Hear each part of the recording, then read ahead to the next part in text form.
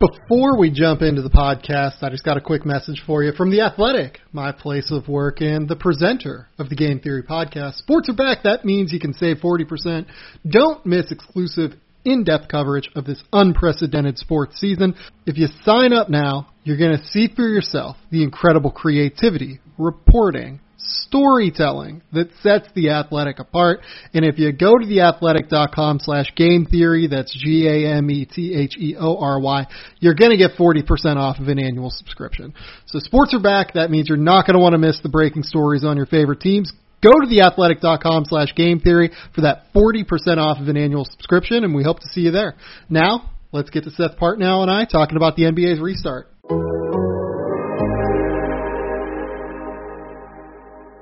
Hello and welcome to the Game Theory Podcast. I'm your host, Sam Vecini. We're presented by The Athletic. Seth Partnow is here.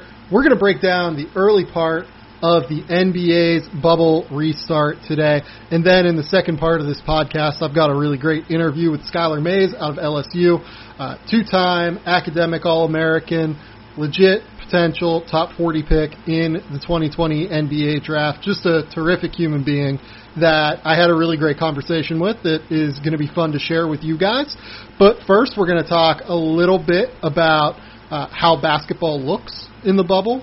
Is it different? What adjustments have we seen so far? We're going to talk about the Jonathan Isaac injury, the race for the 8th seed in the Western Conference, and then Philadelphia stacking all of the crazy that has been their season into a single game for some incredible reason. Seth, how you doing, man? It's good to get you on the phone. How have you enjoyed the early season bubble restart? Well, first of all, I got a bone to pick with you. I fucked up. This is my fault. Yeah. Last week you had the pride of Carleton College, Freddie Gillespie, on the podcast, and as a proud graduate of the Harvard of the Midwest, I am hurt that you did not think to pair me with him as on that pod. So let us just for the record, I am displeased about this that you chose Dave Dufour over me for that spot. I apologize dearly. This was an egregious error on my part, but I felt like I had to rectify it this week by getting you on the show so that we could talk about the NBA.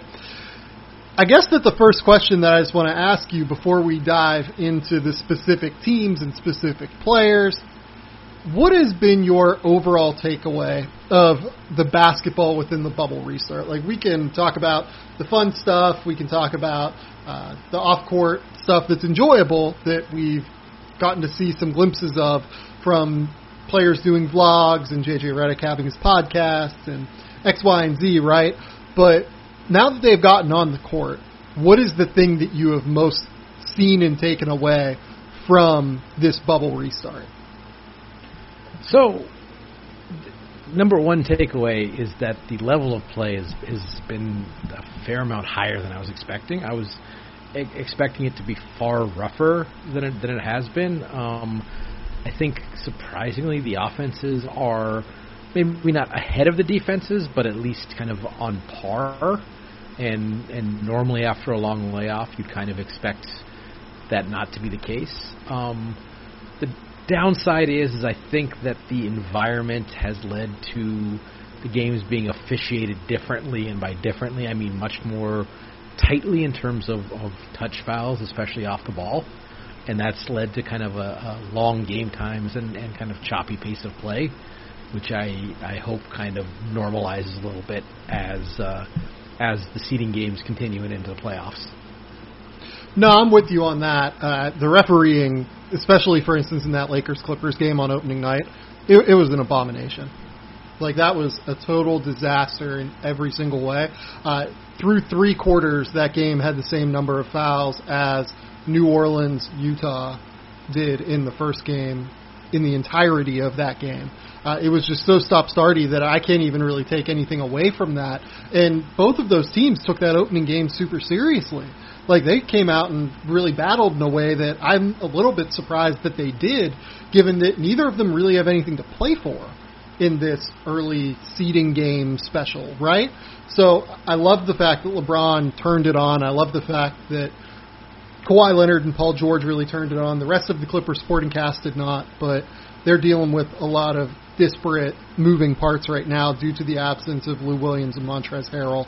So before we even get into, again, the specific teams, I do want to focus in on the offensive side of the equation, because Dave Dufour and I, actually, on that podcast that you're so egregiously upset about not being on with Freddie Gillespie, we talked about the fact that we thought that offense was going to be ahead of defense in this. And the reason I say that is because the shot lines look great in the bubble. Like, I think the teams were always going to come in and shoot. These guys have been rolling and continuing to stay warm the entire way, as opposed to taking like a real vacation just because there was so much uncertainty about when the season was going to start. They got a real ramp-up period. And they're ramped up to get into the playoffs within the next, 2.5 weeks. So I'm not really surprised about the offense. I kind of expected the offense to be ahead of the defense in this one.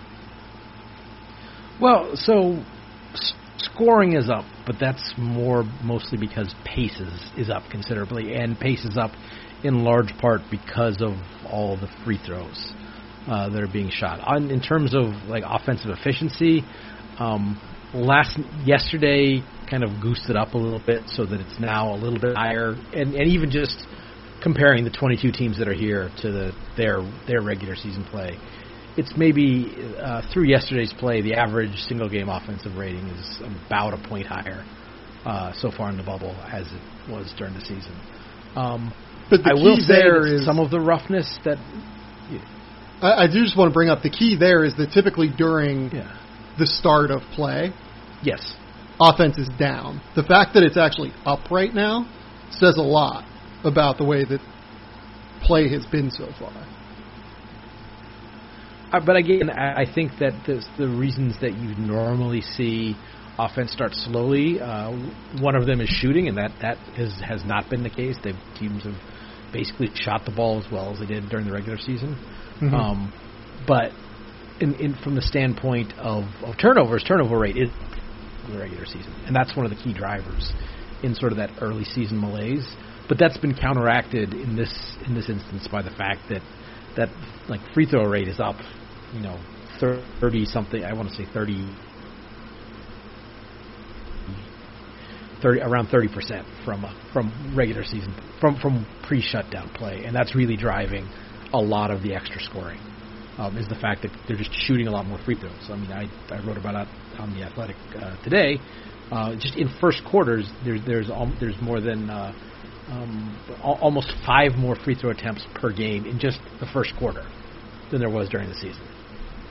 Yeah, I mean, these games have been nightmare fuel in terms of pace of play. They just are not good enough. And by pace of play, I don't mean possessions per game per team. I mean just sheer stop-starty tempo choppiness. Yeah, it just has not been all that great. You mentioned in the conversation we had before, you also want to talk about the sound mix. I would agree. The sound mix has been questionable. Let's go with questionable. It's a work in progress. It's work in progress, I'll say. I feel like yesterday it was noticeably better, where they've kind of figured out the right kind of levels for the music and have kind of taken the echo out of it. I don't want to say it sounded cheap, but it kind of sounded cheap for the first couple days. And it sounded like these guys are playing really hard. The high scores combined with kind of the music rattling around in the gyms gave it sort of an exhibition / all-star feel that made it seem like no one was playing hard, no one was playing defense, and I just don't think that's the case. And they've kind of rectified that a little bit just from a presentation standpoint.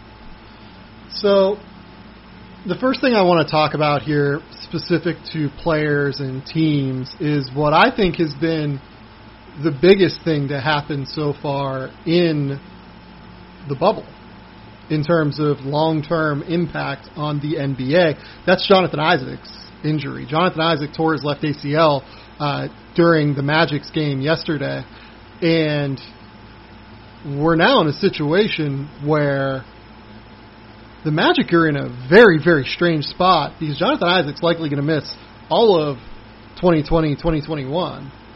And this was a team that I thought was somewhat likely to trade Aaron Gordon in the offseason and accumulate assets in that regard and continue down the road of building around Isaac particularly, pairing him with Nikola Vucevic as a strong front court, let's say, tandem that complements each other's skills at least, even if it's not necessarily like an elite level front court tandem.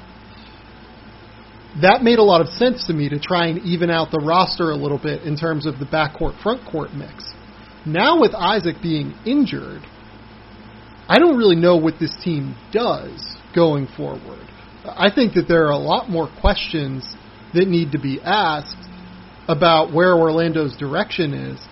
And I have some pretty pointed comments that I'll make after I just let you kind of give your thoughts on the Isaac injury, because I have some real questions about why the fuck Jonathan Isaac was playing. Yeah, it does put them in just a tough spot. Just going into a situation where, as you say, he's extension eligible and not going to play next year, and what do you commit, and then and then what's your plan if you decide to not do an extension next year in terms of looking towards restricted free agency when he hasn't been on the court. So from a team building perspective, it's certainly a challenge. From a I don't know, a medical, a strategic, what have you, it's hard not to pair that injury with thoughts about how New Orleans is handling Zion Williamson. It's I don't think either of us know enough about what Orlando's protocol was, and I think it's probably a mistake to just sort of assume that they had a bad one, because guys are at risk no matter what if they're playing basketball, and guys are sort of always going to be at risk when they're returning to play of re-injury, and there's kind of no way around that, because the only way to build that capacity back up is to play basketball, and so at some point you have to extend yourself, but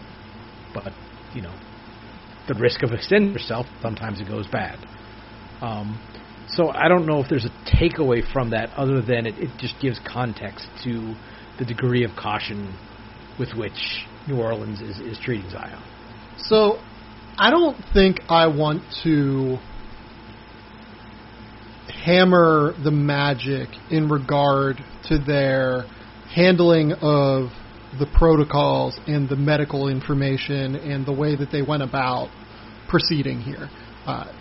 I'm sure that they did that in a manner that was strong, right? Like in a manner that made sense.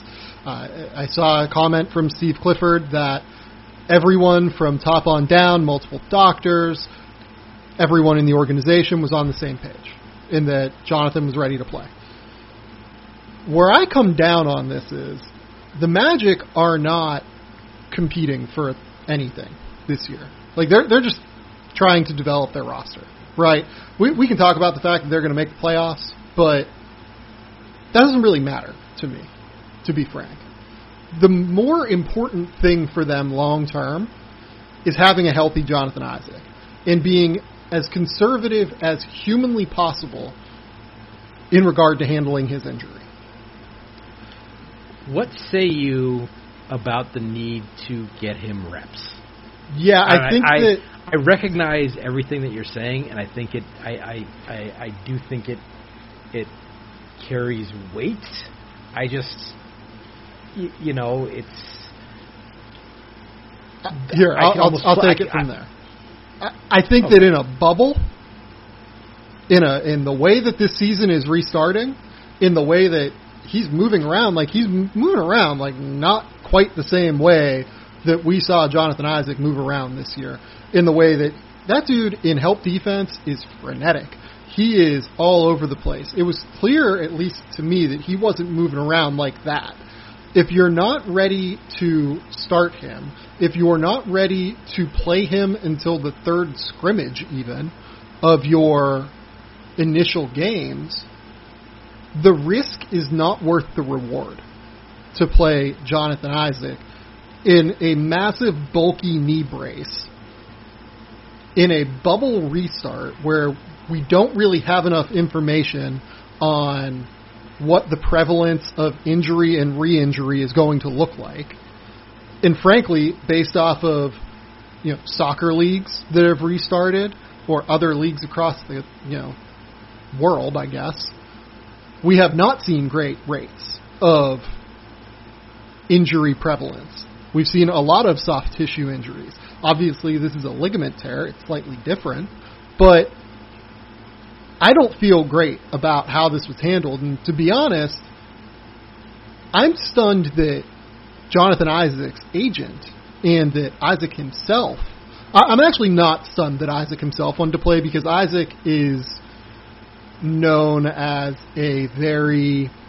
someone who wants to be out there, right? Like, he wants to be out there with his teammates. He wants to be there to be there for them. I'm not stunned that he wanted to be out there. I'm stunned that the people in his camp decided Jonathan Isaac should play in this restart when we don't have enough information about what the prevalence of injury is going to look like during a bubble restart. Right before, like you said, he's extension eligible. Jonathan Isaac was about to make $100 million this offseason. There's no way the Magic weren't going to sign this dude to an extension. If he had played a full season, he would have been an all-defense team member that averaged something like 14 points, 9 rebounds, 2 blocks, and 2 steals a night. That is ridiculous production. He was a top 15 guy for me, or top 20 guy, somewhere in that range, in terms of my rookie scale rankings, because he is a legitimate building block and centerpiece for the Orlando Magic going forward.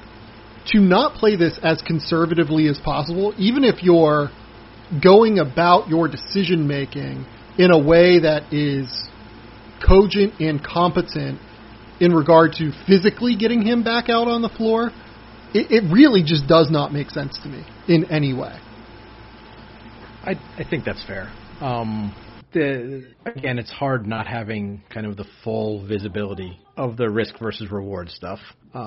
It's easy to just see the fact that this injury happened, right? And conclude based on that, and that's almost inevitable. And by the way, here's the other thing here. This was a 30-point game when he hurt himself. Yes. Why do you have Jonathan Isaac in a 30-point game while he's recovering from injury? Like, I get that you want to get him the reps, but the reps are not as important as his long-term health. So there's an interesting kind of bigger question here, and it's hard to not have this discussion without sounding a little bit paternalistic, but sort of by both age and sort of the level of confidence bordering on over-optimism, bordering on unrealistic bravado that it takes to kind of become a high-level NBA player.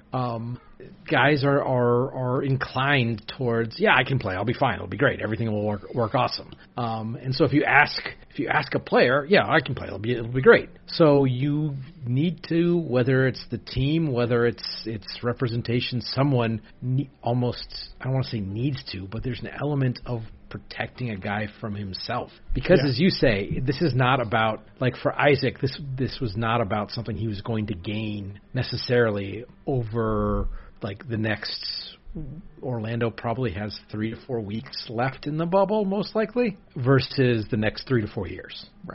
Right. And I get why Orlando fans would be upset about hearing that. I get the argument that Jonathan Isaac is his own man and has to make his own decisions.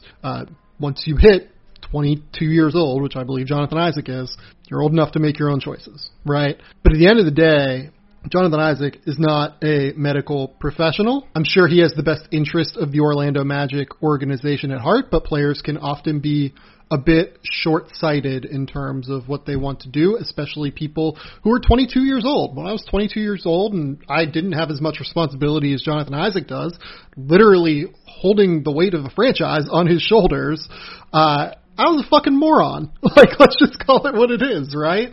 And hesitate to just want to completely call out Orlando for this. I think it's more on the Isaac side. He needs to have his agent just be like, look, dude, we need to lock you up for $100 million this offseason. Even if we think it's going to be a down offseason where there might not be as many extension dollars out there, we still need to make sure that you're the guy that is going to get this contract going forward. We need to lock you in. Let's even say it's $85 million.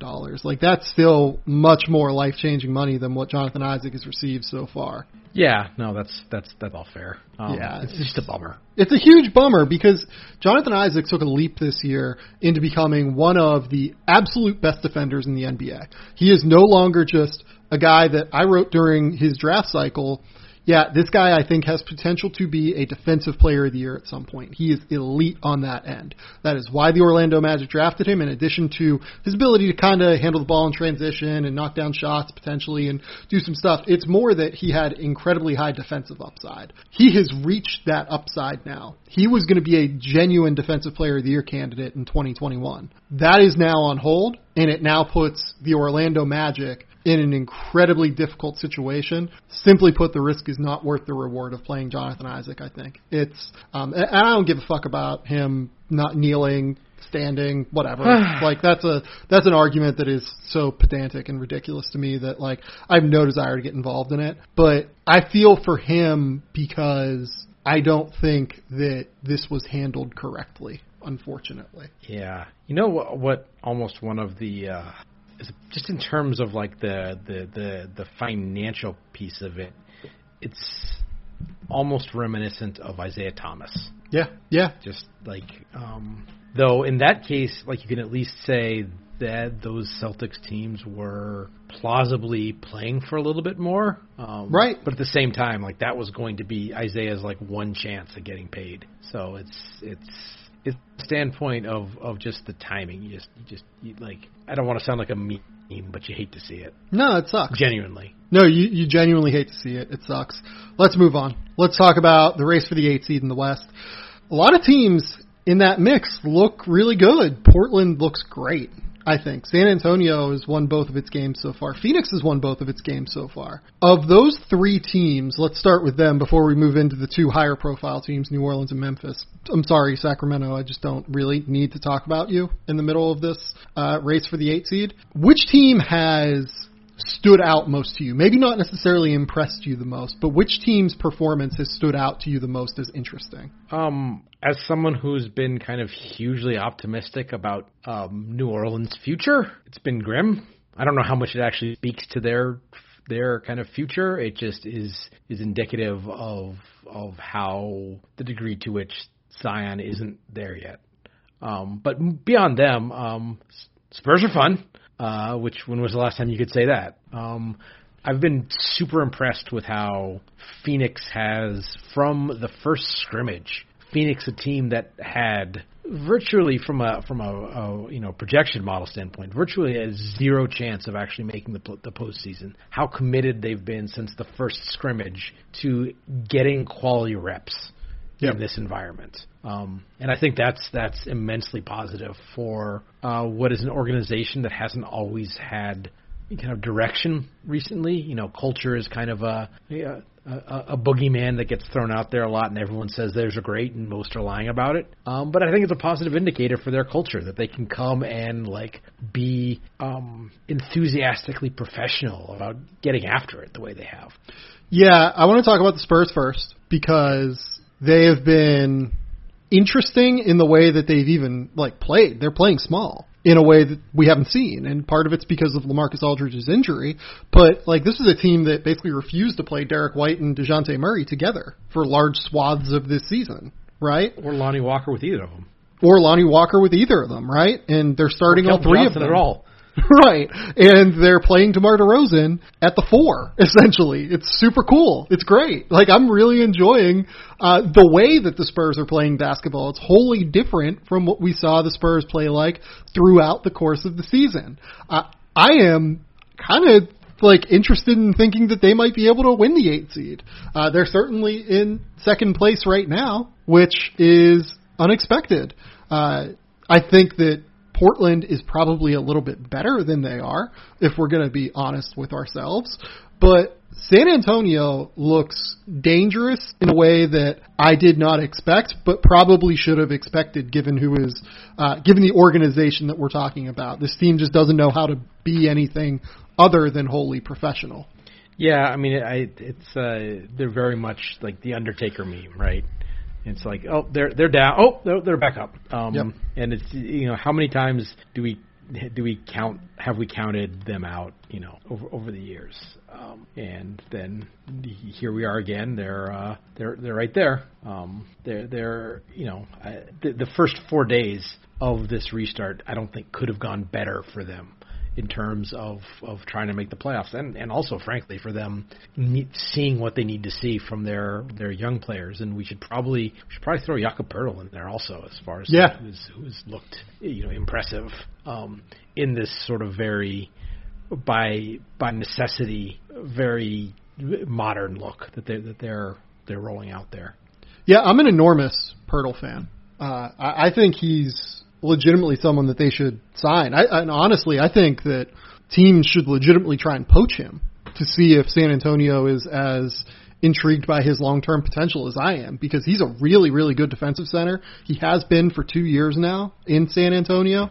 Last year, his battles with Nikola Jokic in the playoffs were genuinely, I think, eye-opening to a lot of people in the league. I know that he doesn't put up the flashiest stats, and he's not like a vertical rim runner or anything, and he's still trying to figure out his place on the offensive side of the floor. But when you're that good and that mobile and that strong of a rim protector defensively, you have a real role in the NBA. Like, if someone offered him 3 years, $30 million, I wouldn't bat an eye at that. Like, I'd think that that's a reasonable deal, because even if he ends up being a backup, it's not a great deal, but it's not like going to kill you long term. Yeah, how to value traditional centers is one of the toughest aspects of anything in the NBA right now. Yep. So on its face, it doesn't sound awful, but if he's a backup, how much better is he than pick a guy who's going to be available for, biannual money? I mean, JaVale McGee, for instance, is like basically on a minimum to the buy-in. Yeah. Like, it's somewhere in that range, right? Yeah. And I think Poeltl's better than JaVale McGee, but it's not a huge difference. Right. Would you rather spend that extra $8 million on upgrading in a combo guard position, or finding a shooting four who can move his feet or something like that? I think that right, but the teams that tend to get those opportunities to sign those guys to younger or to minimum level deals, those vets who are probably similar level to Jakob Poeltl, those are the teams that are competing for a title. If you're a team like, say, Atlanta, even though Atlanta has like centers coming out of their ass right now, Charlotte, for instance. Traded for Capella. Yeah, Charlotte's a good example, because Charlotte doesn't really have a long-term answer at center, right?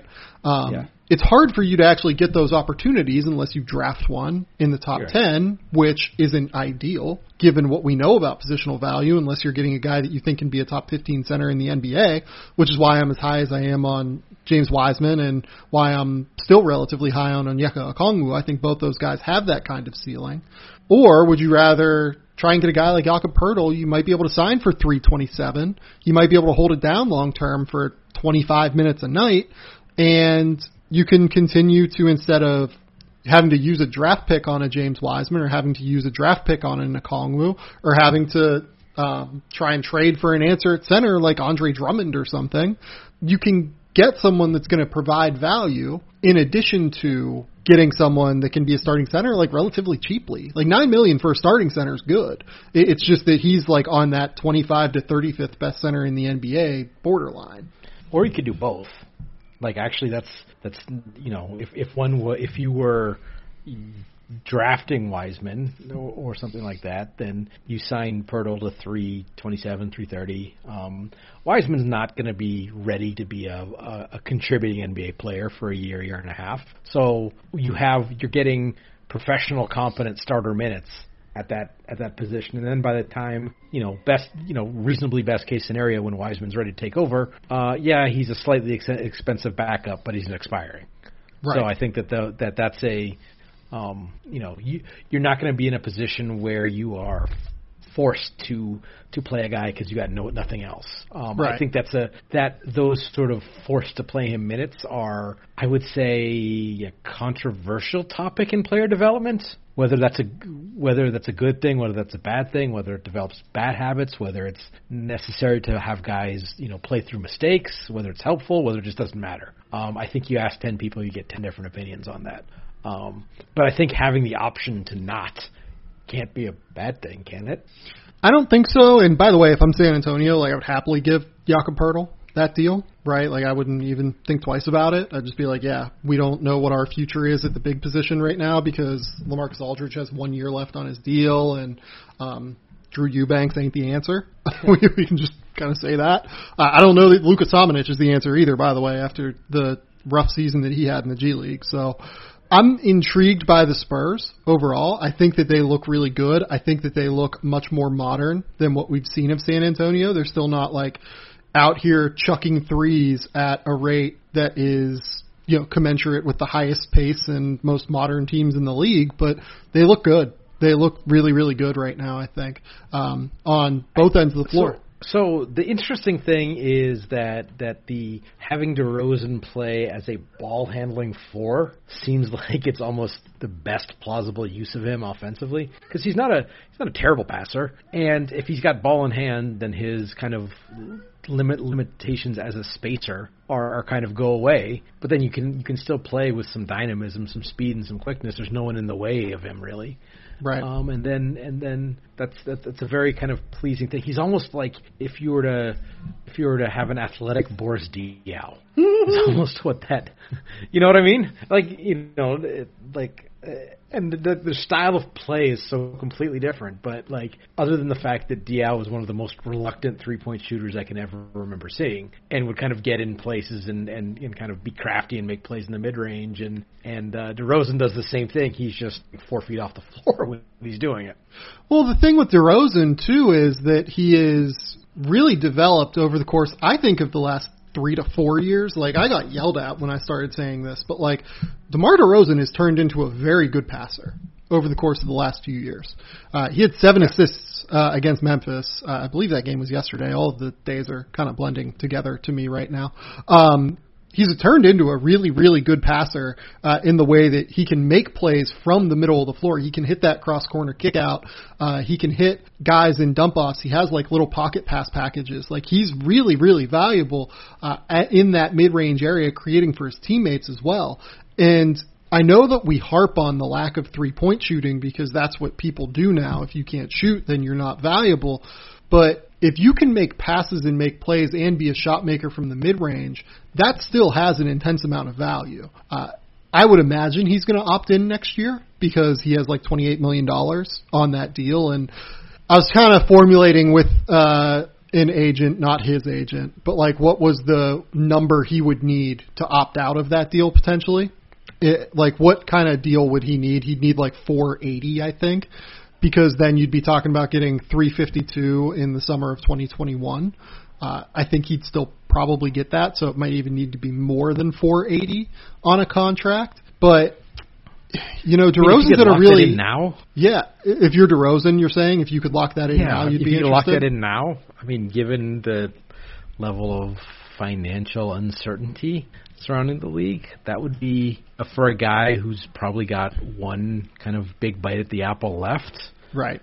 I don't know. The stuff, figuring that stuff out is always interesting because there's just no way to accurately figure what the risk preference is of a guy who's already made, whatever amount of money he's made.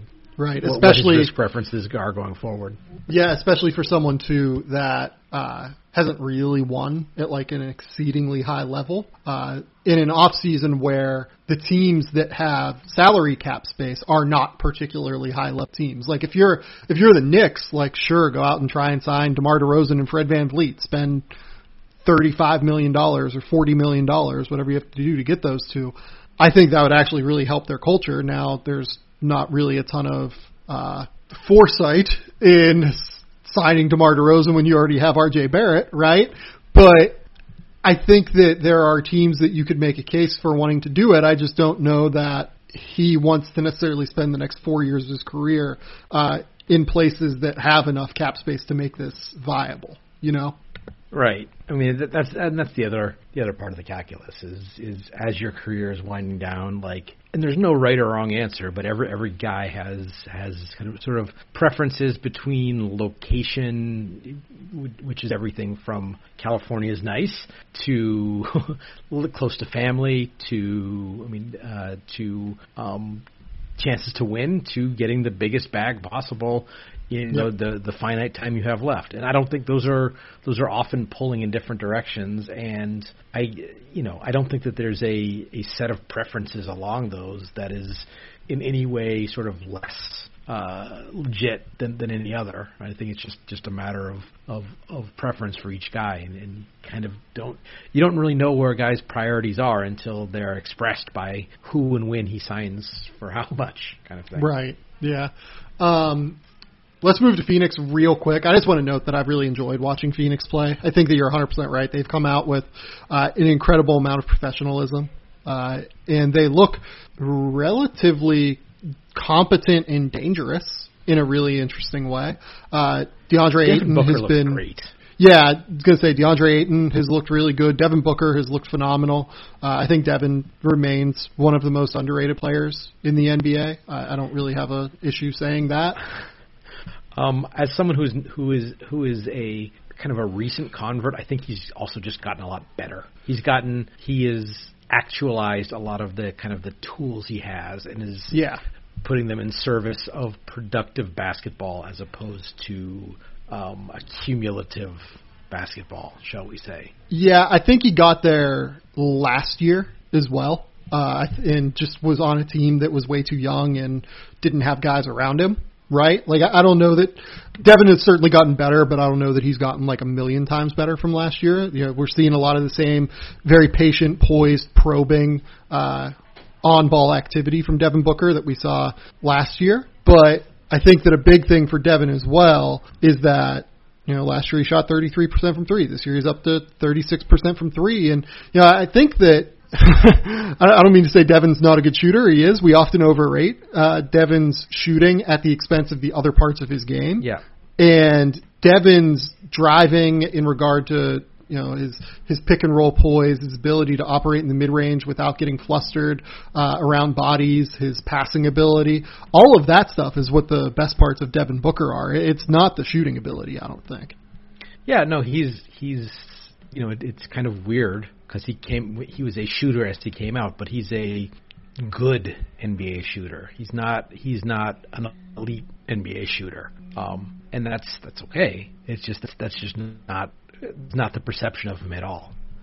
He is perceived to be just this kind of knockdown guy who's on the level of your Stephs and your Dames and stuff like that. And he's not that, but he's got so much stuff with the ball as a creator, as a guy with the ability to operate from basically any area of the floor. He can catch at the elbow and make a play. He can post up. He can come off screens. He can play off the ball. He can play in the pick and roll.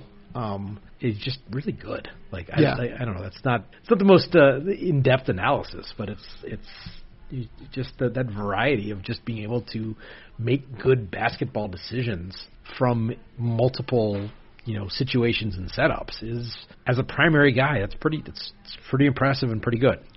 Yeah, and the other guy I want to bring up here is Mikal Bridges. He has been just ridiculous on defense. Like we need to get him a nickname. Yeah, he scored 4 points against Dallas, and he was one of the most impactful players on the court. The way that he made Luka Doncic work yesterday, I know that Luka dropped 40 on 20 shots and was his exceptional self. Like I'm not denying that. Luka was great, but late in that game and throughout the entire second half, really, Bridges was miserable for him to play against. He was awesome in that game, and it's the same thing we've seen from him throughout the entire restart, and frankly, it's the same thing we've seen from him since, I would say, about December this year. Something really clicked in. He was a good defender last year and was a good defender to start the year, but he really has taken a leap over the course of the last, I would say, 7 months. Yeah, and the big thing for him is going to be if the offensive game comes on just a little bit. I don't think we're the first person to say this, but even just, the shot going in a little bit more, but also being able to, Danny Green as his career developed, and I think that's kind of a pretty good archetype for, even though they're very different body types, but it's a similar archetype for what Mikal Bridges can be in terms of the elite role player. As he developed over his career, when he first got to San Antonio, it's like, just don't dribble, you're hurting the team. And he got to the point where he could take 2 dribbles off a close-up, draw the next defender, and he didn't have a play to make for himself, but he kind of kept the advantage by drawing extra help and making the next pass, and then so the next guy has a crease to attack. And the peak of kind of the beautiful game Spurs was they would just do that until defense finally just crumbled and they got a layup or a wide open 3. And having multiple guys on the floor who can kind of just make that next play that isn't going to show up in the stat sheet, having Bridges develop in that way a little bit more. And I think he's shown some of that in this period. But to continue to develop along those lines, I think will be big as far as him being going from a good role player to that sort of elite level 3-and-D guy. Let's move to Portland real quick. Portland looks as good as what I think I certainly expected and what I would imagine most people kind of thought they would be. The big thing that's different for them is not necessarily Damian Lillard, who has been, for me, one of the 5 or 6 best players in the NBA this season. It is not even Jusuf Nurkic's presence, although he looks incredible so far. He has been absolutely unbelievable. To me, it's getting like actual good, dangerous C.J. McCollum back. He was really, really good in that game against Memphis, and he was pretty good against Boston. He's dropped 50 points in 2 games so far. If C.J. McCollum can be that kind of threat who's knocking down 3-pointers, getting into the mid-range, making passes for his teammates, that's the secondary option they need. Jusuf Nurkic is incredibly important and looks phenomenal on the offensive end. His defense has been pretty strong as well. He gives them just a totally different look defensively due to his strength and his power and his knowledge within that drop coverage scheme. But man, CJ, I think, is the difference for them. I think he's the guy that they need consistently. So I want to touch on Nurk just briefly. I think he's got a little bit of the same thing that Marc Gasol has always had, where he's not like you never think of those guys as mobile, but he's so agile in small spaces and able to move kind of quick, like 1 or 2 steps quickly. Yep. In kind of all 8 of the joystick directions almost. Yeah, they're bears. It's tremendously valuable. Like he's very late-footed for a guy of his size, and I think he's really good defensively. They move like bears, literally. Like whenever they're chasing someone, they have that quick first 2 steps where they're going to try and catch you and eat you. And Nurkic just is so good at using those quick first 2 steps and then going straight up and swallowing you up right around the basket. He's a beast. He's really good. Just another point on Portland's defense. I was a little bit worried this season. I've been kind of breaking down some of the matchup data that we've gotten over the season, and for players who played a reasonable number of minutes, no player guarded higher usage opponent on average than did Trevor Ariza. So I was a little bit worried about how that would work for Portland, like who's going to guard the guy. And it turns out the guy who's been guarding the guy for Portland so far has been Dame Lillard, which is something I never. I'm not sure how well he's done. He hasn't got. I don't think he's gotten speed bumped. So just that has been pretty impressive. Yeah, Dame took on Jason Tatum yesterday in large swaths while scoring 30 points and dishing out 16 assists. Damian Lillard, I keep mentioning this on this podcast. This is a Damian Lillard above all podcast now. Damian Lillard, I think he's my favorite player in the NBA right now. I really do. Fair enough. Just watching that guy fight and battle and then just dominate games while having that like winner's mentality, that fuck you mentality. I love it.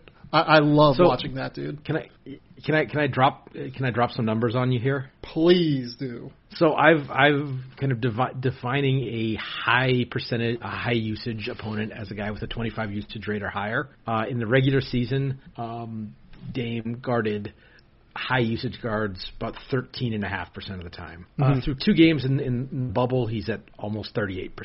It's incredible. He guarded hiders, guys who are 17.5 or lower usage. He guarded them 47% of the time during the pre-shutdown, and is down to just under 17% of his floor time in these 2 games. So just the complete flip. 2 games, tiny sample size. Celtics are a weird matchup anyway because of all their kind of mid-sized guys. But still, that's a pretty incredible uptick in kind of defensive usage. That all of a sudden he's become like Drew Holiday in terms of who he's having to guard.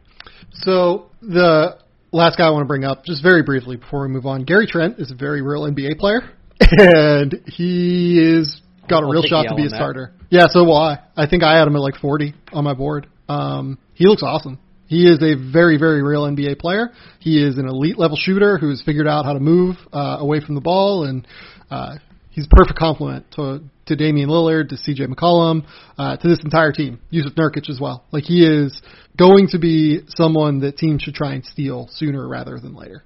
I think I know what I missed on him, and have we talked about like my thoughts on the Celtics drafting philosophy before? No, go ahead. I'm intrigued. Probably at some point, but go ahead. Yeah, so so the one thing that has always stuck out to me as a commonality of kind of Celtics draft picks is, with the exception of R.J. Hunter, they have all had like physical robustness. Yep. Like, they're all like, even the small dudes are tough. Like, Terry Rozier or Carson Edwards, these are not like willowy guys. I mean, Tremont Waters, but that's like way late second round, and you're just chipping a chair there. But for the guys that they've actually invested in, yep. And that puts you in a situation where like this guy is never going to be non-competitive. He might not be good enough, but he's never going to be non-competitive against high-level opposition because he can just physically hang. And between the shooting and the fact that he's a solid, what do you say, 6'5"? Yeah, he's about that. With a strong frame. Like, Gary Trent has that. Like, okay, he can shoot. That's his offensive skill, and then he can as long as he has decent enough instincts about where to be on the floor, he can physically compete. Yep. And I think that's like, I think I was focused too much on, okay, he's never going to be able to create a shot. He's not a great defender, blah, blah, blah. It's just like, okay, is he going to be a star? No. But is he going to be a guy who, he comes in the game and the Eat It Joe's sign lights up above his head? No. And I think that's been, for a team that's, missing some guys between, Ariza and Rodney Hood, that's been pretty important. It's a good question. Where did I have Gary Trent on my big board? That would have been the 2018 NBA draft. I think that I had him relatively low, like around 40 or so, which, by the way, is like right around where he was picked. Yeah. But no, I had him at 33. I'm okay. I'm not in a disaster scenario there. Yeah, I was not a fan of his, though. It's also possible that I was not a fan in the context of him being discussed at the 17th pick, and I don't know why that pick is in my mind. Oh, I do know. So I think that's probably like early second is probably about where. But I was also just kind of generally down on him because I thought he was. I'm generally sort of out on guys. Well, if he doesn't shoot, he's not going to be good, and I think I underestimated kind of that, how useful that physicality has been for specifically for guys on the Celtics, and I didn't, and I'm in retrospect mad at myself that I didn't make that connection at the time. Yeah, this podcast is a big believer in the idea of physical strength being one of the biggest missed opportunities for NBA teams in the NBA draft right now. Cole Zwicker and I used to talk about it over the last couple years when he's been available to podcasts. And shouts to Cole, working hard for unnamed Team X. Yeah, we love Cole dearly at this podcast. We regret to inform you that we will not share his location, but Cole is doing well. But yeah, Cole and I used to always talk about the physical robustness, as you so eloquently put it, of a player being an undervalued aspect in today's NBA draft, because just being able to hang on the court is really valuable in the NBA. So, yeah, Gary Trent is a guy that I was a little bit questionable on at the time and has really, really panned out in today's league. Let's talk about Memphis, because Memphis, I think, looks kind of messy, to be honest. Their defense does not look good. They have a big game coming up, like right as this podcast will be released, against New Orleans. You had a really good point that we talked about offline that I just want to give you the floor on, because I think you're really, really onto something with it. Yeah, I think that they're getting some good lessons in terms of who is sort of. Saying it's a go-forward guy is maybe too much, but who can hang at the level they want to be. And I'm thinking specifically of Dylan Brooks, who's struggled. And there's kind of a thing that goes on where a guy gets drafted in the second round. Most second-rounders just flame out instantly, so a guy gets picked in the second round, is good, is an NBA player, is probably an NBA rotation player, but because of where he came from, he gets almost an added bump on top of that, because it's like, not just is this guy good, but he came from nowhere, so therefore we're going to bump him up a level. And I think that Memphis is sort of seeing some limitations of him as a starting level wing, especially a starting level wing with any sort of shot creation responsibilities. I think in kind of down the stretch of both of their games, he's had some he's taken some bad shots, frankly, and some of that is maybe that Ja might not be ready for that, but some of that is sort of that same moxie that gets a person from undervalued to sticking can almost turn into a negative when you don't know when to turn it off. Yeah, I kind of wrote a similar thing in their rookie scale series, that he can be harmful when he's not on, but his overall presence is a positive because he gives them that like kind of fuck you attitude that he plays with that they need, right? Like he's almost the bridge between the grit and grind Grizzlies and the pace and tempo Grizzlies, right? He's something that I think every team needs, but in Dylan's case, it probably fits better as a sixth man, as opposed to being a super high leverage wing. Like he's someone that can really play. He can really play well on backcourt players on the ball, but can be a bit over-aggressive off the ball and loses guys. And he can be a bit over-aggressive with the ball in hand as a shooter and force turnovers via shot selection as opposed to via decision-making, which is turnovers that are counted, right?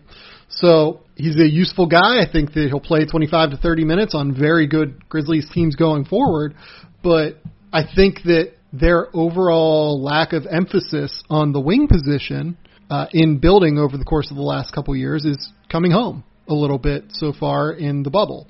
And part of this is unfortunate because Justice Winslow is someone they acquired at the deadline to potentially be an answer to that. And I think that I'm intrigued to see what he looks like there. But to not emphasize shooting and to not emphasize getting a lot of different options at the wing is the one place that I think this Grizzlies front office has fucked up a little bit.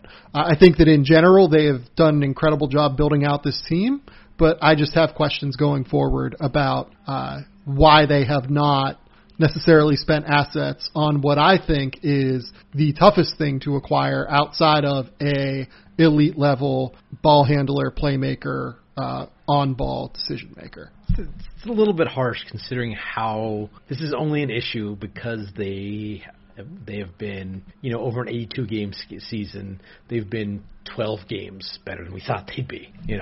That like if they were just, hey, the Grizzlies are frisky, Ja Morant's pretty good, they finished 10th. Like, right. I get that, but it's more about their long-term like viability to me. Right. Like I don't really care what happens with the Grizzlies this year if I'm Right. like in their front office. Right. You know what I mean?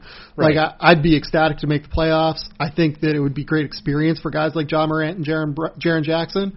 But they're now in a position to where they have to expend very real assets to try and find what is, in my opinion, the hardest thing to find in the NBA, which is competent wing play. And they have to find a lot of them, in my opinion. Yeah. Like this is not like a one guy answer. This is like they have to go out and get 3 guys to be able to play on the wing. I mean, it was nitty gritty, but it was a big part of why the Winslow trade was. I would say that I panned it. I was not a fan either. I think that you and I Yeah. both were not fans of it. And the thing that like, okay, you give up, you probably did not capitalize on. I think like the combination of Jay Crowder and Solomon Hill would have had value, and I don't think they capitalized on that at all. But more importantly, like they're essentially burning cap space on Dion Waiters was like the part that's like that just makes it too rich, because that's their okay. They got one possible wing in Winslow. Where are you getting the shooter? You still need the shooter, and that cap space that you could have used. Does it how high up the market does it get you? I don't know, but does it get you someone who can knock down a jumper? And that's kind of what you need. You're not looking for a star wing. You're looking for a competent 37% 3-point shooter. That's the guy who's going to cost you mid-level-ish money. Yep. But then pre-spending your cap space on Justice Winslow and dead money just was like, oh, that's going to come back and bite you. Yeah, I did not really love it. I think I was slightly higher on it than you and Danny were in our story that we wrote about it. You just like demolished Memphis, which I think was right. Looking back, it's certainly not a deal I would have made if I was Memphis. I tried to see their side of it, probably in large part to play devil's advocate against you, because I knew that you were as high on it as you were. I think that Memphis probably sees Justice Winslow as their Andre Iguodala, and they're a guy that can play a lot of different roles, but you still need, if you're going to count on Justice Winslow, A, he has to get on the floor, but B, then you're pigeonholing the rest of the guys that you have to acquire to play the wing. They have to be fucking elite level shooters now. Like, they can't just be good shooters. You can't play Ja Morant and Justice Winslow together with probably a center, because I'm not convinced yet that Jaren Jackson can handle the center position from a rebounding perspective. You can't play 3 non-shooters with Jaren Jackson and just assume Jaren's a good enough shooter to space the floor. Yeah. I'm going to go ahead and say that I don't think Jaren Jackson can handle the center position, at least not yet. I think, and from rebounding, and like he's got some problems defensively. Like for as mobile as he is offensively, he has a certain sort of sliding on ice sort of feel to him defensively, and I think that is part and parcel of kind of his penchant for picking up kind of ticky-tack fouls, which is harmful both because it gets him off the floor, but also makes defense harder, because if a guy's going to shoot a 12-foot floater, you won on defense, except then you reach and you foul him, and now you turn it into a dunk. Right. And he seems like he commits a fair amount of those kind of, what are you doing, kind of reach down fouls. Yeah. No, I agree with you. Jaren has not been as good defensively as what I had hoped. I don't think he's even a league average defender yet. It was funny, like in my rookie scale rankings, I wrote that DeAndre Ayton has surpassed Jaren Jackson defensively, and he has. Like we're at that point now. It's accurate. DeAndre. That snapped my head back when I read it, and then I was like, well, yeah, actually, that's true. Yeah, I get that. Yeah. Yeah, and I don't think we're not closing the book on Jaren Jackson. Like, no. He's still got a lot of time to figure it out. The problem is he's got a lot to figure out. No, well, here's the other thing too. Jaren Jackson is genuinely the best 6'11" or taller shooter for his age of all time. Like, this is not exaggeration. I've run the numbers. He is genuinely the best shooter of his height for his age of all time. So there is a lot of room for error for Jaren Jackson still being able to become an all-star level player, let alone the kind of guy who can be like the second best player on a title team, which I think is his ceiling in all likelihood, if he can clean up the defensive side. But there's a lot to clean up on the defensive side for me to feel extremely confident in him getting there. Yeah. Let's move to New Orleans real quick. I don't think we're going to talk about the race for the 3 seed. I'll have someone else on Thursday to talk about that. But New Orleans, is just a total disaster right now. And part of it, I just don't really want to pay too much mind to it because Zion's out. And does this really matter? You know what I mean? Like, does this really, at the end of the day, mean anything for New Orleans if Zion isn't at full strength? I don't know. Probably not, if we're being real about it. But they've come out and looked concerningly bad, I think. Yeah, they've been, frankly, kind of a mess defensively, full stop. Now, the epicenter of a lot of that has been, unfortunately, Zion. Oh, yeah. But he's been terrible on defense. Yeah. It's not, a lot of what we saw during the regular season in terms of slow and non-reactions is still kind of there. I even think it's rebounding worse. Almost 50% of their misses with him on the floor. Yeah. They're giving up about 1.5 points per possession with him on the floor. It's like some of that is teams just knocking down jump shots, but you don't get that bad defensively over even a 30-minute sample without something bad going on. And you don't want to always ascribe it to one guy, but in this case, like, you watch and you can see him just being deactivated. Deactive's not a word, but deactivated on defense a lot of the time. But that's not their only problem, I don't think. No. I mean, they've been bad on defense the whole year. It's not just him. Yeah. Yeah. In the case of Zion, go ahead.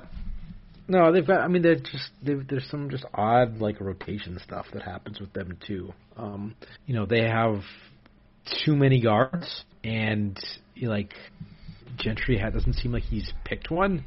I like Etuan Moore, but why is Etuan Moore playing over Josh Hart? Why is Frank Jackson seeing the court in competitive portions of games? If you're going for this 8th seed, really, if you're just doing some evaluation, have some pre-planned scripting of who plays how much, okay, fine. But I don't really get the sense that that's what they're doing overall.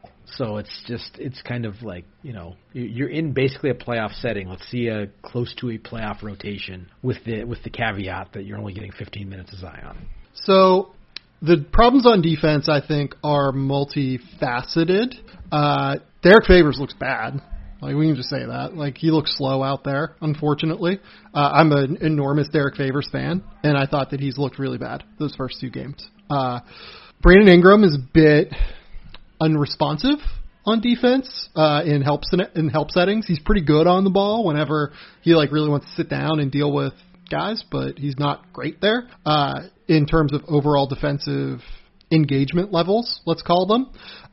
Drew Holiday and Lonzo, I think, are great defensively. Drew's a monster on the ball. Lonzo's a monster off the ball. I'm not worried about that. Josh Hart plays hard defensively. It really is Zion to me. Zion is really bad on defense, and I'm not sure totally what to make of that yet. He was someone that was really good on defense at Duke. He was literally, I think, a semifinalist for National Defensive Player of the Year, and he looks like the gears are turning in his brain way too quickly, or the gears are turning and he still doesn't know how to react to them in terms of where he needs to be. Part of what his role was at Duke was playing this rover role, and because the court is so condensed and he's so athletic, he was able to do it and just recover everywhere all over the court. Frankly, he was also in better shape at Duke. We can say that as well. I think that an offseason is going to do Zion Williamson a whole world of good. But yeah, he's really bad defensively, and I don't know totally what to make of it in terms of his long-term outlook on that end, because it does come as a surprise to me given what we saw at Duke and given his overall lack of fitness level right now. I just think it's really hard to know.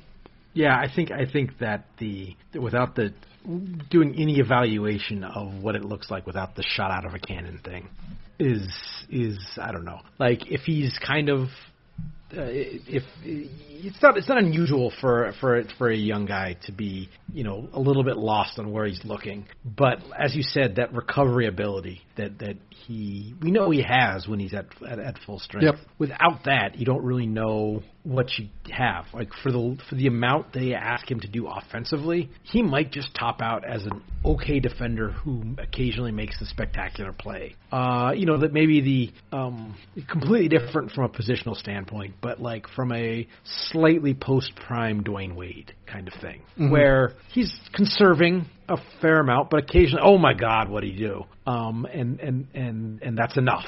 Right. So maybe that's that, and even that is maybe good enough given his ability to create pressure on the rim offensively. But without that ability to make those like big time recovery plays, and he's not even putting himself in the position to make those plays. It's impossible to evaluate what that looks like, and whether it's pure conditioning, whether it's just being lost scheme wise, whether it's still kind of working his way back from not really having a ramp up regimen at any point post the preseason this year. I do think we need to see him with like a clean run at it to really make firm comments about what his defensive ceiling is, beyond saying it's been really bad in the bubble so far. Well, and frankly, here's the other thing too. He's so bad defensively that like whenever people were freaking out, like why is Zion not playing? Why is Zion not playing? At the end of that game against who did they play first? Utah. I was sitting there just like, no, he's been bad enough defensively to where they should not have him on the court defensively right now. Like in a tight game, like there's no way that they can trust him on that end of the court. I don't think it matters. I don't think there's the option to play him in late in the game anyway, based on kind of the restrictions he's under. I wrote about this today at the Athletic. But I guess my point is that like we didn't know that at the time. Like frankly, we thought that he wasn't under restrictions because they had said ahead of time that he wasn't under restrictions to ESPN reporters. So it was weird when that was happening. And the team gave false information to the media? Stunning, right? But like I was sitting there just going, yeah, I mean, dude can't play on defense right now. I mean, I get why he's not closing more even than the treating him with kid glove stuff. Like I get it. He's not there defensively, and I think that before we even go on to like the other stuff, because I think that like Jackson Hayes is interesting and worth talking about really quickly. Why do you think it's going wrong for Zion Williamson in such a substantial way defensively right now? I mean, I think that the complexity of NBA defense is not something that it's something that kind of has to be seen to be believed. I mean, there's a reason that teams basically spend all preseason just working on like the rotations. Yep. Because there's some rotations that are pretty complex. From a you and I just breaking down a basketball standpoint that are the basis of any like NBA defense, like the dance that five players have to do to guard a simple pick and roll is just so much higher than anything that you've likely seen at a college level. Right. So that he's behind the eight ball on that. He's a guy who is you probably know better than me kind of the level of kind of technical coaching he has received kind of coming up. And I'm guessing it's fairly limited since he was it's something of a late who wasn't exposed to a lot of the Team USA stuff early in his development. Is that fair? He's been with Team USA for a long time, but he's not a guy that like has crazy defensive teaching in his past. Like even at Duke, like people bring up, they had like a top 10 defense at Duke and Mike Krzyzewski and all this stuff. I fucking hate the defense that Duke runs. Like I hate it. It drives me nuts. Like I am not surprised that it would take him an adjustment period, put it that way, on defense. Yeah, and then you add that the fact that he's physically compromised, and there you go. I mean, so, and on top of which rookies are bad at defense because rookies are bad at defense. So right. It's I don't think it's, in retrospect, it shouldn't be surprising that he has been below average. It's just the degree of the below average is surprising. Yeah, and it's problematic for him long term. I think again we need to see it when he's closer to right to say it's long term problematic. I get your point. It's not a great sign, but like let's not bury him. No, I'm with you. Yeah, I'm 100% with you on that. I don't want to bury him at all on the defensive end. The last thing I want to talk about with the Pelicans, Jackson Hayes looks interesting, man. He doesn't know where he needs to be on offense. Like, when he's out there with J.J. Redick, you see J.J. Redick's being like, dude, you need to be here, not here, like, regularly. But, man, the athleticism is real. His agility is real. He is going to be a really, really fun player, I think, for the Pelicans. And he's going to be an intriguing fit next to Zion, I think, if either of them can figure out how to shoot. Yeah, Jackson was a guy who I was skeptical on coming into last year's draft, and he was a 3-minute summer league guy. He's like, oh, okay. Just again, going from NCAA play to NBA play, the difference between good athlete and great athlete at the new level, you can't always tell on film, or you can almost never tell on film, and then you watch him for 3 minutes in the summer league setting, and it's like, oh no, he's got that. So the physical side is there, and like you say, it's just the learning where to be and how to harness that burst that makes him a potentially very interesting kind of, if nothing else, a very interesting kind of energy big type. Yeah, no doubt, and his overall impact in transition is going to be really interesting with the Pelicans as well, given how much Alvin Gentry likes to run. The fact that Alvin likes to run that much is going to be a really good fit with Jackson Hayes, I think, especially with guys like Lonzo Ball, Drew Holiday, Zion certainly as well, who likes to get up and down the court. So Jackson Hayes, the signs have been really good. The last thing I want to talk about here before we get out of here and we move on to that interview with Skylar Mays. Man, the Philadelphia 76ers packed all sorts of crazy into that first game in a way that was just so ridiculous. Like, I just want to read a tweet from Mike Levin, good friend of the program here. Mike is the best. The 76ers in a single game had poor spacing, no communication on defense, good players suddenly losing motor function, sloppy turnovers, visible friction, random mediocre player absolutely going off against them, blowing a big lead, and Joel Embiid getting sent to the locker room. Like, that is the epitome of the 76ers season in a single game, and it is hilarious to me that it happened in the first game of bubble restart. Yeah, I'm not sure there's much to add to that. It's as the as the 76ers turn has entered a new season. It's just genuinely hilarious to me. It is legitimately hysterical to me that this team just continues to be as ridiculous as humanly possible. Really, like, there's just nothing else to say about it. Like, this team is just so totally absurd that it is.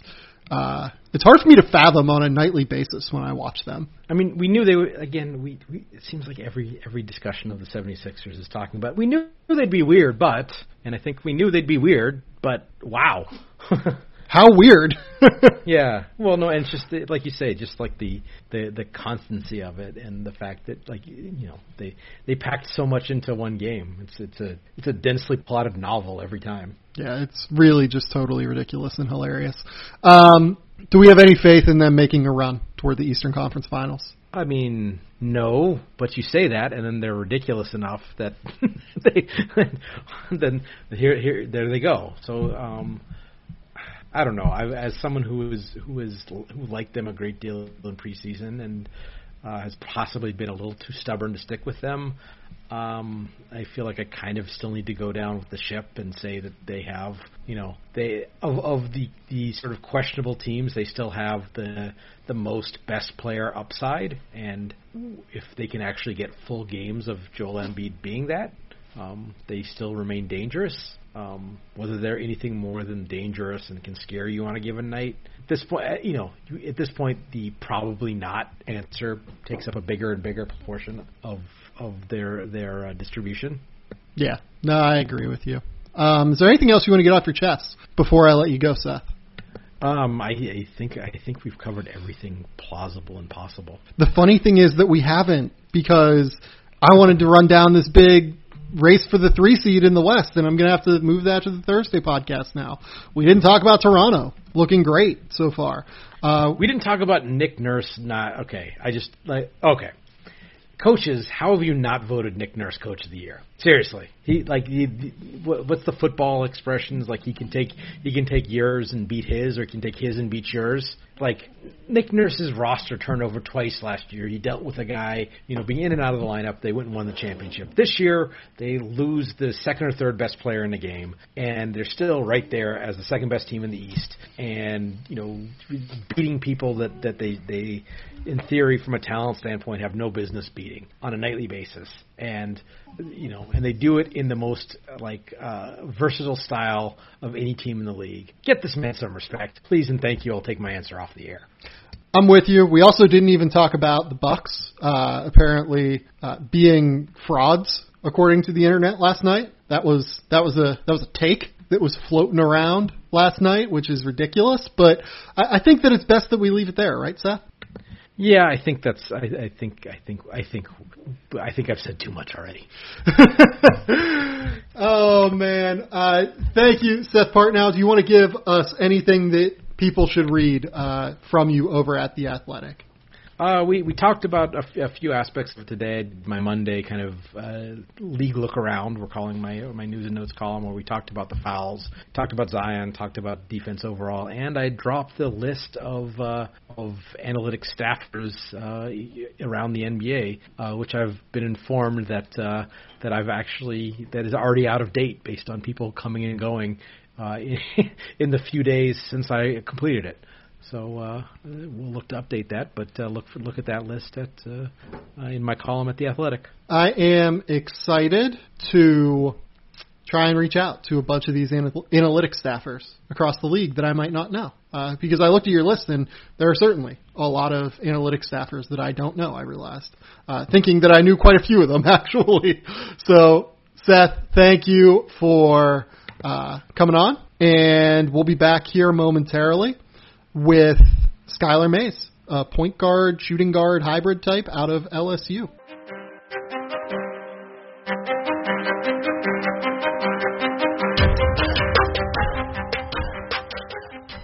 All right, and we're back here on the Game Theory podcast with Skylar Mays. Skylar Mays is a two-time All-SEC guard out of LSU, about 6'4", kind of plays all over the court. He plays both guard positions. He does kind of everything exceptionally well, in my opinion, and is going to really fall into a role in the NBA relatively easily due to the versatility of his skill set. In addition to that, he's a 4-year starter who came into play from day one.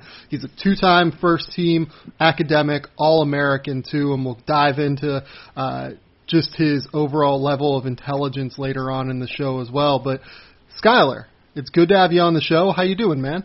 I'm doing well, Sam. I appreciate you having me. So, for people, every time I have a player on this podcast, obviously this is a very real NBA audience, and the fact that you've played 100 times on TV over the course of the last 4 years, maybe they haven't seen you play quite as much as the typical college basketball fan. So I open every one of these interviews by asking the player, can you, in your own words, kind of explain and break down your own game?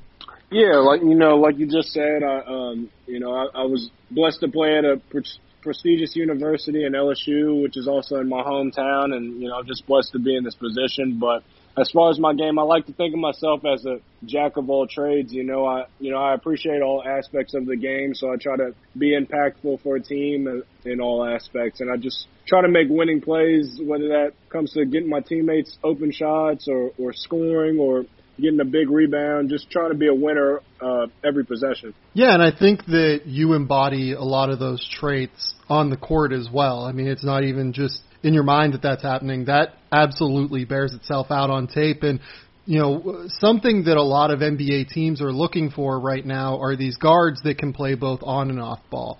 If you watched the games last night, we're recording this on Friday for a Monday release. Obviously Kawhi Leonard, Paul George, LeBron James, these guys are all handling the ball a ton.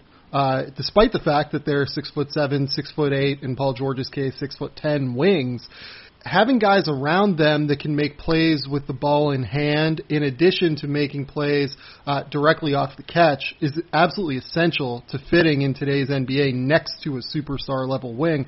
Those are kind of skills that I feel like you embody. Is that something that you've tried to kind of incorporate into your game over the years, kind of knowing that that's a really great way to make a living at the next level? Yeah, 100%. You know, coming out of high school, I was pretty much strictly a point guard, so I didn't really know how to play off the ball. But, you know, as I've played with high-level guards at LSU and, you know, I've learned to be more versatile. I think it's really helped me become more valuable to teams as somebody that can play both guard spots and, you know, can just compete on both ends and bring versatility on both ends. Yeah, and the big area where you've improved there over the course of your career is obviously in terms of your shooting consistency.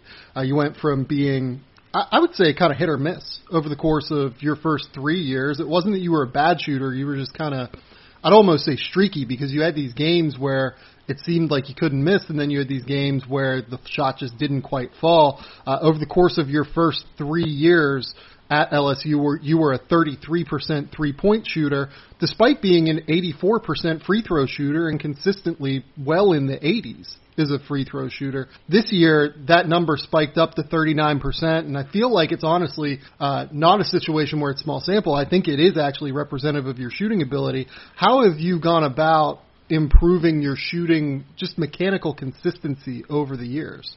Yeah, you know, I definitely had to make some tweaks to my jumper going into my senior year to help improve my efficiency. But I think it more so happened from me having an opportunity to, you know, kind of expand my game a little bit and have more opportunities to prove that I'm really good at getting to the rim. And I think it affected other teams' scouting reports, and I think guys wanted to keep me out of the lane. So it opened up a lot more open shots for me, and I was able to get a lot more, you know, great looks, and I was just able to knock them down and have that confidence to knock a lot of big shots down. Yeah, and I think that you kind of bring up another point within there. You're a guy who's consistently gotten better over the course of your career. Despite the fact that you came into LSU as a 4-year starter, you know, you were, I don't remember if you started like literally your first game at LSU, but by the end of the year you were, and certainly in SEC play, you were starting all of your games. And how have you kind of gone about just adding little things to your game? Because you're not the biggest guy, you're not the most athletic guy necessarily, but you just kind of figure out a way to make things happen on the court, either due to your skill or to your feel for the game or your reactivity. Yeah, well, I think I'm just a product of hard work and discipline and putting a lot of time in it. And, you know, I truly have, you know, a lot of love for the game, and I just want to be as good as I can be. And that's what drives me to work so hard. And, you know, it's not a secret, you know, the more time you're in the gym working on your game, the better you get. And, you know, I try to take that to the maximum every day. And I think it's shown by my progress year by year. Where do you think the biggest place you've made improvement is over the course of your 4 years? I think I've just gotten way more competitive as years have gone on. I don't know if that's something that most people would say, but I think that's helped, you know, having that competitiveness every game. I think it's made me want to, you know, take every possession seriously and try to impact the game every time I step on the court. And, you know, aside from how hard I work, you know, that's the thing that makes me a better player year by year. So one of the things that stands out, I kind of alluded to it a minute ago, is your feel for the game. You just always seem to be in the right spot, consistently, possession by possession on both offense and defense. It's just every single time you are in the right spot. If it's moving off the ball, just finding a little cutting lane or finding a way to space for someone like a Javonte Smart to drive, you just always know where to be. And with these guys like you that have that high-level feel for the game, I'm always so interested to kind of learn more about, is it that you just do so much prep going into games that you know how the defense is going to play you? Do you just do it based off of feel and instinct and reactivity within games, or is it kind of a combination of both? Yeah, I'd say it's a combination of both. I would say, you know, working on my game and watching a lot of film. I put both of those things in the category preparation. And, as you prepare more for games and as you know more about what to look for in film, the game slows down a lot more for you. So I think I'm able to think a lot quicker to make up for maybe what people may see as not elite level athleticism. So having that advantage has definitely helped me be productive. Yeah, and one place that stands out, just that reactivity and that alertness is on defense. I mean, you've consistently been among the SEC's leaders in steals and just in getting deflections here and there. How do you go about, kind of creating that havoc on defense that you do? Because opposing teams just basically always have to be aware of your presence, even if you're not necessarily the guy that's guarding the ball. Yeah, the number one thing is being competitive and, watching people like Jordan, who everybody wants to be, and talking about how he's somebody that you had to worry about on both ends of the court. That's something that kind of really drove me to want to be a defensive menace. And I think I'm getting better at that. I think I have a ways to go, but, as I get better as a player, it's only going to get better because, I really want to impact the game at all times on both sides of the ball. So I've kind of brought up how I think you are an incredibly well-rounded player, but there are always still places that guys like you have to improve, right? So what are kind of some of the things that you're working through right now to improve your game as you get ready to move to that next level? Yeah, I know I'm never going to be a LeBron James as far as athleticism goes, but I definitely want to improve my athleticism, and I think I'm more athletic than people give me credit for, but I still have ways to go with that, improving my lateral speed and things like that, and that's only going to make me a better defensive player. And just keep on working on my shot. Like you said, it wasn't a false sample the way I shot it this year, but I want to be a guy that's a real threat that teams can run actions for off the ball and on the ball. So like I said, just continue trying to be a jack of all trades and just keep on trying to learn a lot more about the game, because as the game evolves, there's so much more to learn, and I just want to stay on top of things. Yeah, the guy who really stands out for me when I watch you as kind of a point of comparison is George Hill. George obviously went to a smaller school at IUPUI coming out and got drafted late in the first round by the San Antonio Spurs, but similar guy, 6'3", 6'4", really knew where to be defensively, really impactful on that end because of that, not even necessarily due to physical tools, can handle both the 1 and the 2 position, can play next to star-level players or can run the show himself. Is that kind of someone that you've noted as someone you can take stock of and try to take little tricks of the trade? And, if not George, who are some of the other guys that you've kind of taken little pieces of as you've gone along this journey in your career? Yeah, absolutely. George Hill's a great comparison. A guy who's played in the finals before, somewhere that I hope to play in my NBA career. Who's 12 to 14 years in the league. I don't know how long he's been in the league, but he's been in there a while. So, yep. Definitely a great comparison. Like I said before, we off the air. Malcolm Brogdon's a guy that I've heard about. Guys I like to watch are Malcolm, Corey Joseph, Spencer Dinwiddie, guys like that. It might be a little bit bigger than me, but I think we have similar type games. So, those are guys I try to really lock in on the film on and try to take little tidbits from. No, I think those are really, really great names for you to be watching because, like you said, those guys don't have the most traditional athleticism, but they have kind of what I like to refer to as functional athleticism. They know how to use their athleticism to get to their spots on the court, and that's kind of what you do, and I think that's really, really intuitive, and it's not surprising that someone like you would be as intelligent and intuitive about improving your game, given the fact that you are a 2-time first-team academic All-American. You are a kid from Baton Rouge, like you said at the top, 7 brothers and sisters, and you come from a family of doctors. What was it like growing up in a family where your dad is an area doctor in Baton Rouge, your mom is a registered nurse, you have brothers and sisters that have gone on to medical school and nursing school. What is it like growing up in that environment? Oh, I love it. I love being a part of a big family. I'm the third oldest, so I'm one of the OGs in the family. my little sisters and brothers really look up to me, and I take pride in that. And that's another thing that drives me to try to be the best I can be every day. And just being a part of a well-known family in my community, and how we're respected in Baton Rouge, it means a lot to me. And we just try to lean on each other heavily, and really love things like cookouts and things like that, and eating down here. You know how that is in Louisiana. So we just really enjoy each other, and family's a big part of my life. So you decided to major in a similar boat. You are a kinesiology major. I believe that you have a specialty in the science of human movement in addition to that, sir. as well? Yes, sir. What made you decide to go down that road?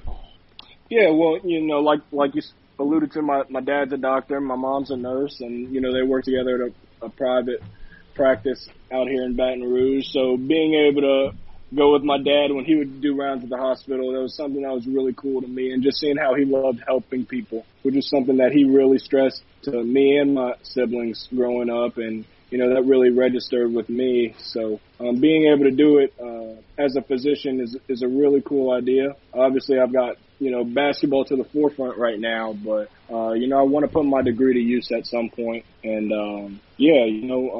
just come from a real strong medical background, and it's kind of all I know. So it was only right for me to kind of follow that path. Do you see medical school in your future at some point? Yeah, hopefully way down the road. Yeah. Hopefully I'm in the league a long, long time, and win a lot of championships and help a really good organization. But I definitely want to.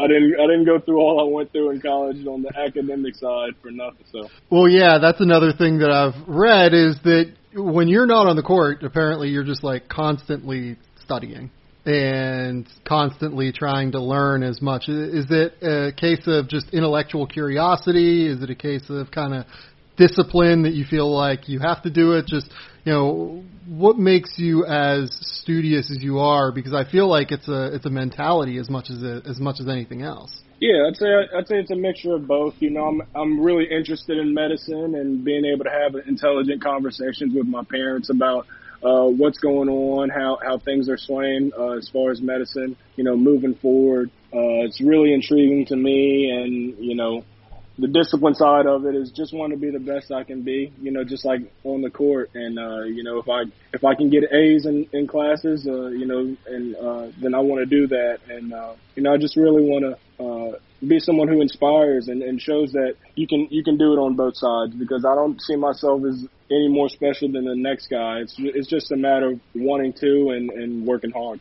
Off the air, you mentioned to me that Garrett Temple is one of the guys that you've kind of developed a little bit of a relationship with, and someone that you look up to. Another guy at LSU that has played a decade in the NBA and has really gotten the absolute most out of his athleticism due to hard work, and another guy that has kind of a sterling reputation around the league. What is that relationship like with Garrett, and how has that kind of prepared you to move on to the next level as you go on this journey? Garrett's an unbelievable person who, comes from an unbelievable family. I lean on him heavily with NBA stuff, just asking him questions, trying to pick his brain all the time. He's another example of I think he's getting ready for the LSAT. I know he's in the bubble right now, but he's another example that you can do both. And, just an unbelievable guy who I have a really strong relationship, and, he's done so much for me. And, every time I talk to him, I thank him so much, because, that's a guy who's genuine and really cares for what's best for me. And, it's great to have somebody like that with the reputation he has in the league, just in my corner. So, I could go on for an hour about Garrett. It's a guy who I really look up to. Yeah, you kind of nailed it. I mean, his reputation among players in the league is just absolutely outstanding, and I think that it does not surprise me that he's taken someone like you under his wing and has been willing to help out as much as he can. We kind of have talked about all of the things that people would say are work, right? Basketball, certainly studies, doing as much as you can to maintain that 4.0 GPA that you have. What are some of the things that you do when you're trying to, relax and get away off the court? Yeah, I'm a big movie guy, so that's I just kind of hang out and chill. It's beautiful out here in Baton Rouge, nice and sunny. So I've been laying out a little bit more, trying to get a little darker. But yeah, I just like to hang out and hang out with friends, hang out with my old teammates, and I can't do that right now, but hang out and just watch movies, just lay low. So I'm glad that you brought that up, and we'll now close the interview with the 3 questions I've been asking every player that has come on. So typically this is the second question, but you led directly into it. Certainly the quarantine has given people a lot of time to catch up on TV and movies. What are some of the things that you have caught up on over the course of these last 4 months? As far as movies? Movies, TV, whatever you've been watching. Well, I've been watching a lot more NBA than I did during the season, because during the season I kind of like to focus more on my opponents and watching other teams play. But, with the NBA revving back up, I've definitely been more locked in on that. Movies, I've been I just watched The Wrong Missy. That's a Netflix original. Yeah. With David Spade. I watched Inside Man with Denzel Washington, which was a good one. And I just rewatched my favorite movie, which is Coming to America. That's a classic with Eddie Murphy and Arsenio Hall. So that's my big 3, I guess, right now. You picked some good ones there, because I recently just watched Inside Man as well. I'm the same way you are. I think I've watched like 179 movies or something this year already. Yeah. Well, so you're Italian? I am indeed. I'm tallying, because I used to work, in the entertainment industry a little bit whenever I was coming up. So I, tend to keep track of all the stuff that comes out. And yeah, Inside Man is one that I just went back and watched, and it was pretty good. Denzel's just ridiculous in that movie. It's great. He did a great job. Basically all of the Denzel movies from that era, like the mid 2000s to like even mid 2010s, all of those action movies are just amazing. No doubt. Well, you're way ahead of me in one thing. I guess I spend a little bit more time on the court than you do, so I got an excuse. Yeah, you spend more time on the court and studying. You have have a lot less time on your hands than I do. Right. The typical first question I ask, it'll be the second question here, is who's the best guy that you played in your 4 years at LSU? The best player that you faced off against? Ooh, the guy that I'll never forget playing against.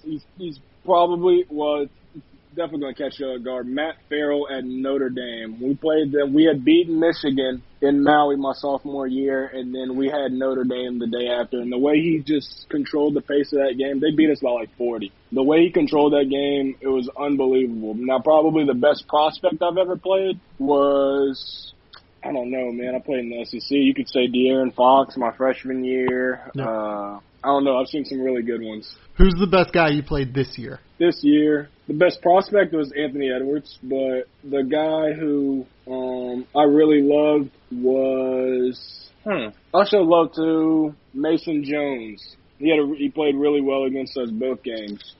Yeah, Mason has kind of a strange herky-jerky game. I'm going to be interested to see if that can translate to the next level. Yeah. I'm not totally convinced, but we'll see. I'm glad that you showed him some love, though.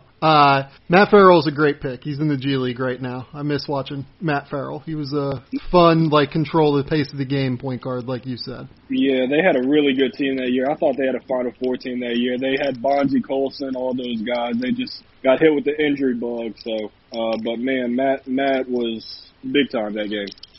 So the last question here, obviously you're a guy who tends to be pretty responsible, come from a family where I would imagine that responsibility is a virtue, but you're about to get a very real NBA contract. What is the first thing that you would like to buy with the money that you get from your NBA contract? I want to help my sisters with their student loans. That's the number one thing on my list. That is an exceptional answer. Elijah Hughes, the last guest on this podcast, gave a very similar answer in terms of helping out his family.